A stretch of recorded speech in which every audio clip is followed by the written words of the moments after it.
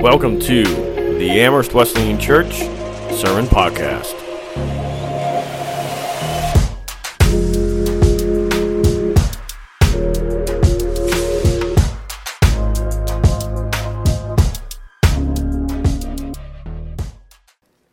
All right, so we're talking about happily ever after ? Because we know, in as much as the world likes to tell us that it should just be you get married, then everything's rosy and wonderful, it's not the way it goes all the time, right? But Evan showed us last week it's one. When we are married, we become one, not separated. No way to take that apart. And I'm going to read a bunch of verses now. Inasmuch as Evan read a lot last week, his focused on that oneness. And we're going to hear that in some of these scriptures again today, but we're going to hear some different things. So the references are going to come up. If you want to try to turn to them, go for it, but there's a lot.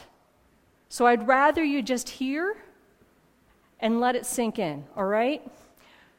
Genesis 2:18, which we just heard, the Lord God said, "It is not good for the man to be alone. I will make a helper for him." And then down to verse 24. For this reason, a man will leave his father and mother and be united with his wife, and they will become one flesh. 1 Corinthians 7:1-17 says, "Now for the matters you wrote about, it is good for a man not to have sexual relations with women.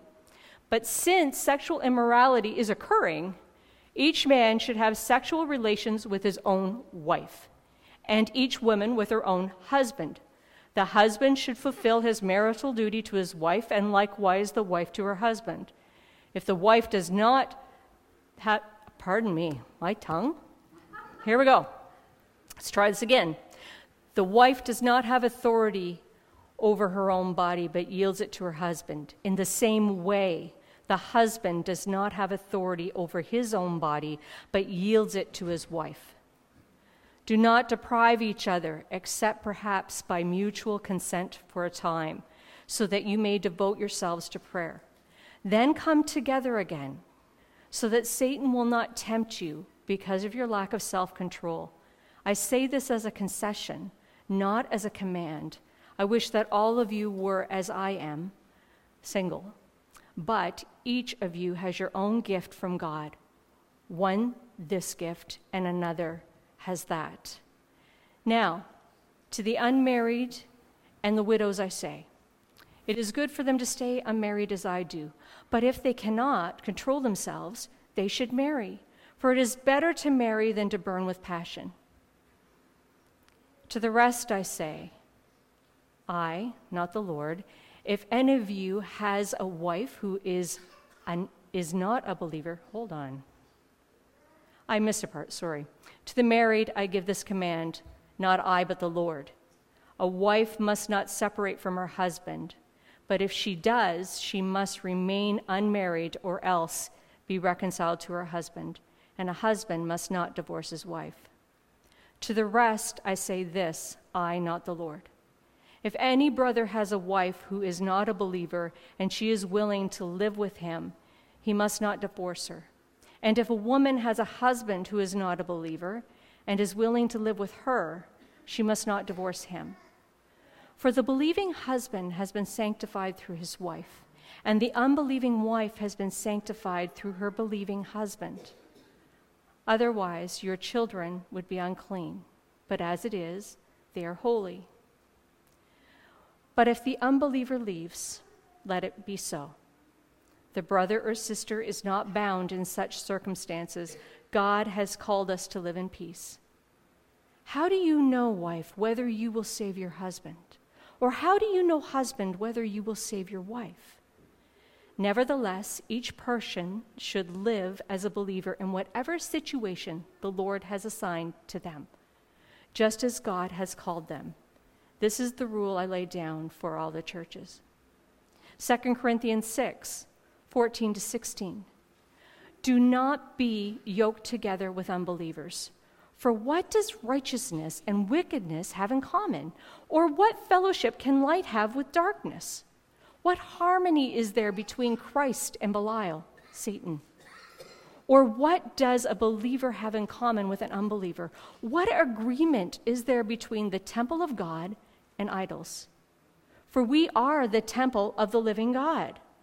As God said, I will live with them and walk among them, and I will be their God, and they will be my people. 1 Peter 3, 1-7. Wives, in the same way, submit yourselves to your own husbands, so that if any of them do not believe the word, they may be won over without words by the behavior of their wives. When they see the purity and reverence of your lives, your beauty should not come from outward adornment, such as elaborate hairstyles and the wearing of gold, jewelry, or fine clothes. Rather, it should be of your inner self, the unfading beauty of a gentle and quiet spirit, which is of great worth in God's sight. For this is the way the holy women of the past who put their hope in God used to adorn themselves. They submitted themselves to their own husbands, like Sarah, who obeyed Abraham and called him her Lord.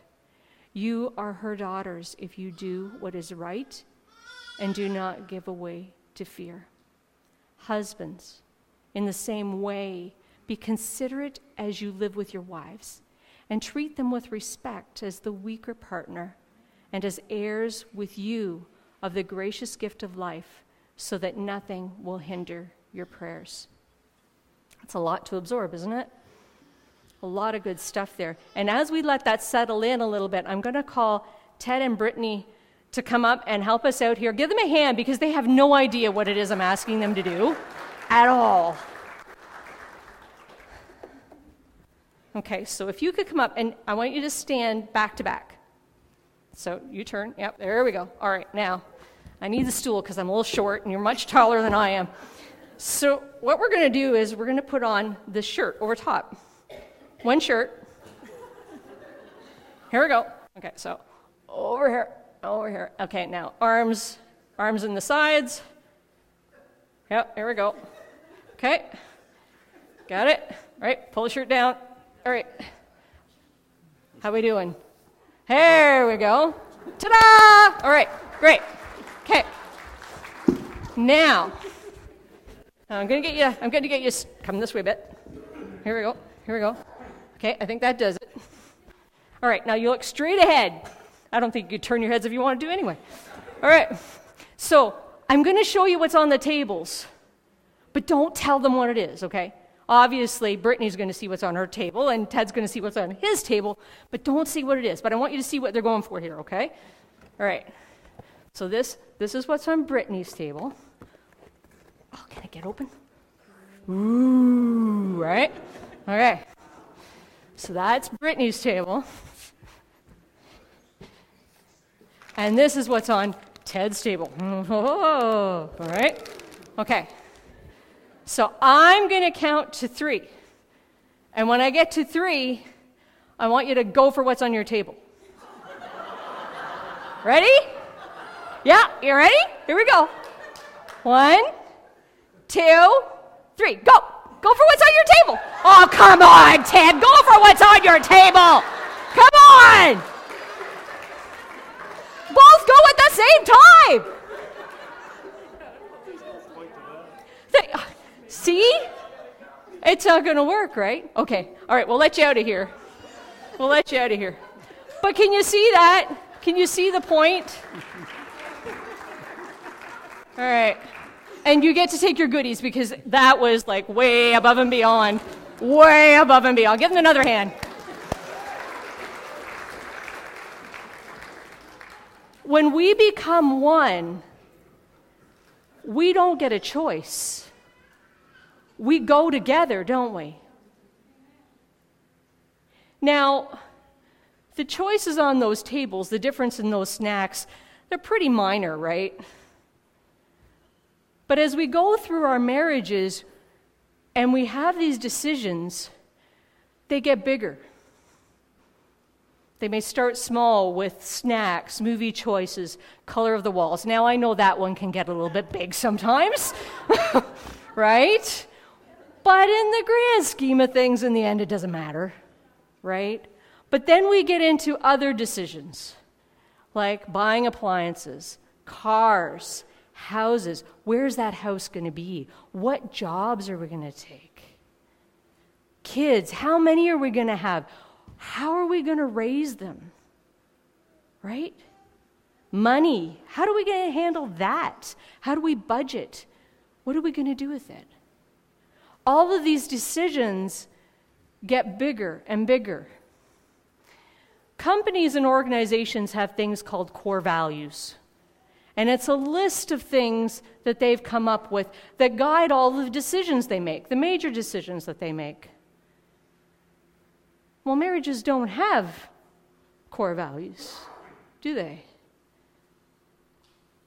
But when we're believers, we have Jesus, right? And we've got the Bible. And those are the things that establish those core values.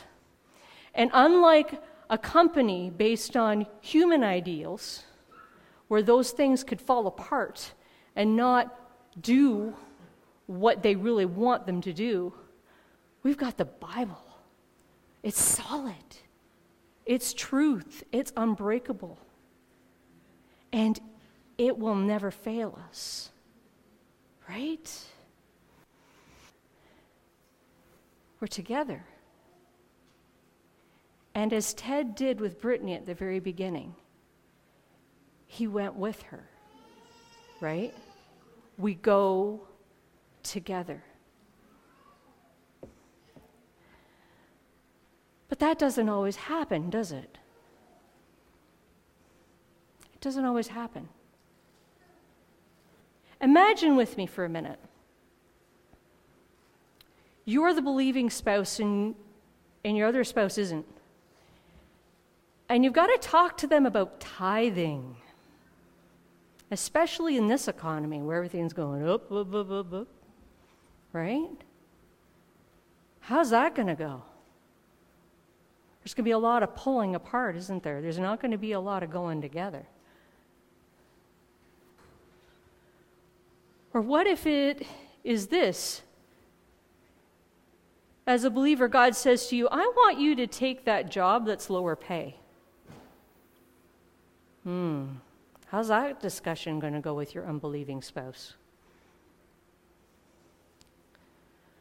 Or you find your kid on a porn site. And you can't have the godly discussion about that you want to have, because you know what? Your spouse is doing the same thing and doesn't see a problem with it at all because they're not a believer. Some of us don't have to imagine that. There's just unity there, right? And some of us know exactly what that's like. But when we're following Jesus together, and when we're using the Bible to guide our decisions and to establish what it is that we need to be doing, we're going to have unity. We're going to have unity on how we spend our money. We're going to have unity on how it is that we're going to raise our kids. We're going to have unity on what we're going to do with our money. And the list goes on and on and on, right? There's going to be unity. And some of you may be sitting here today and thinking, well, this has absolutely nothing to do with me. I've decided I'm going to be single. Or my spouse has died and I've decided I'm not going to get remarried. Or I'm divorced and I've decided I'm not going to get remarried. Well, this does apply to you. This does apply to you because in Ephesians, Paul makes it very clear to us that as believers, we are the bride of of Christ, right? We get married to him when he comes back in Revelation. But what do brides do? Do they sit there and go, oh, woe's me. I don't care about that guy. No. They're expectant, right? They want to do everything they can to be ready for their groom. So if that's you today, this is about you. Because you have to be tight to Jesus in that same way and ready for him when he comes back. Maybe you're sitting here as a teen or a young adult and you're like, this doesn't apply to me. I'm not married. Well, it certainly does apply to you. Because whether you're thinking about it for right now or further down the road, or maybe you have been thinking about it and you're like, God, where is that person? Where is that person? And you might be coming to the point where you're thinking settling is okay. Don't do it. Don't do it.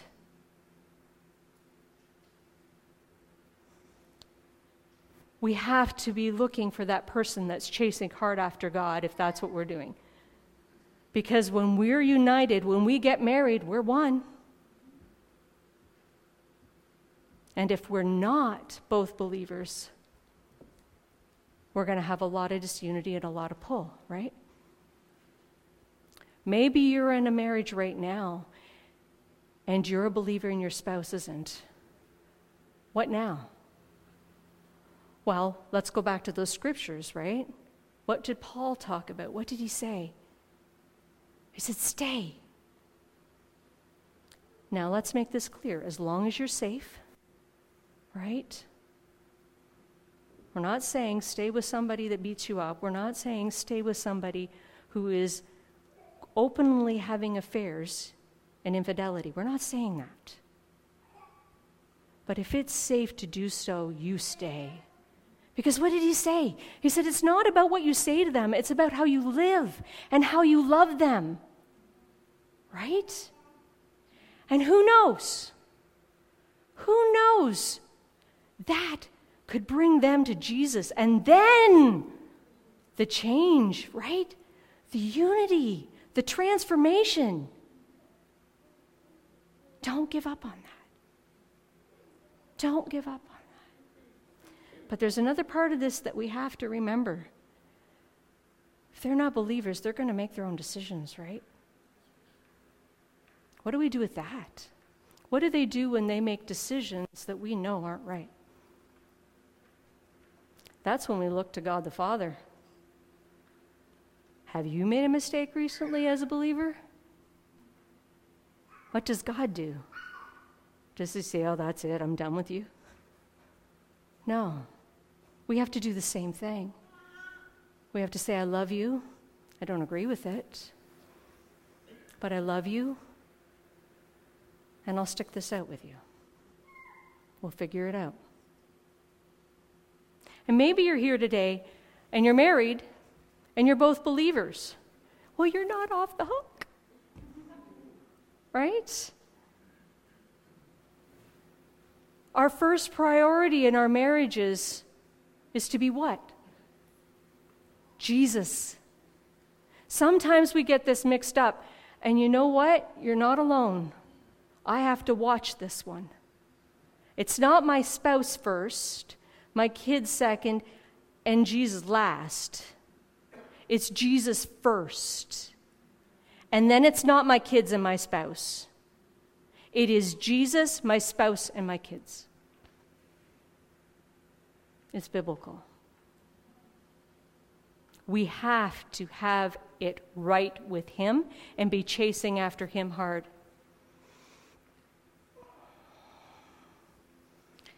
And where are we going to get our core values from? Right? We have to be going here.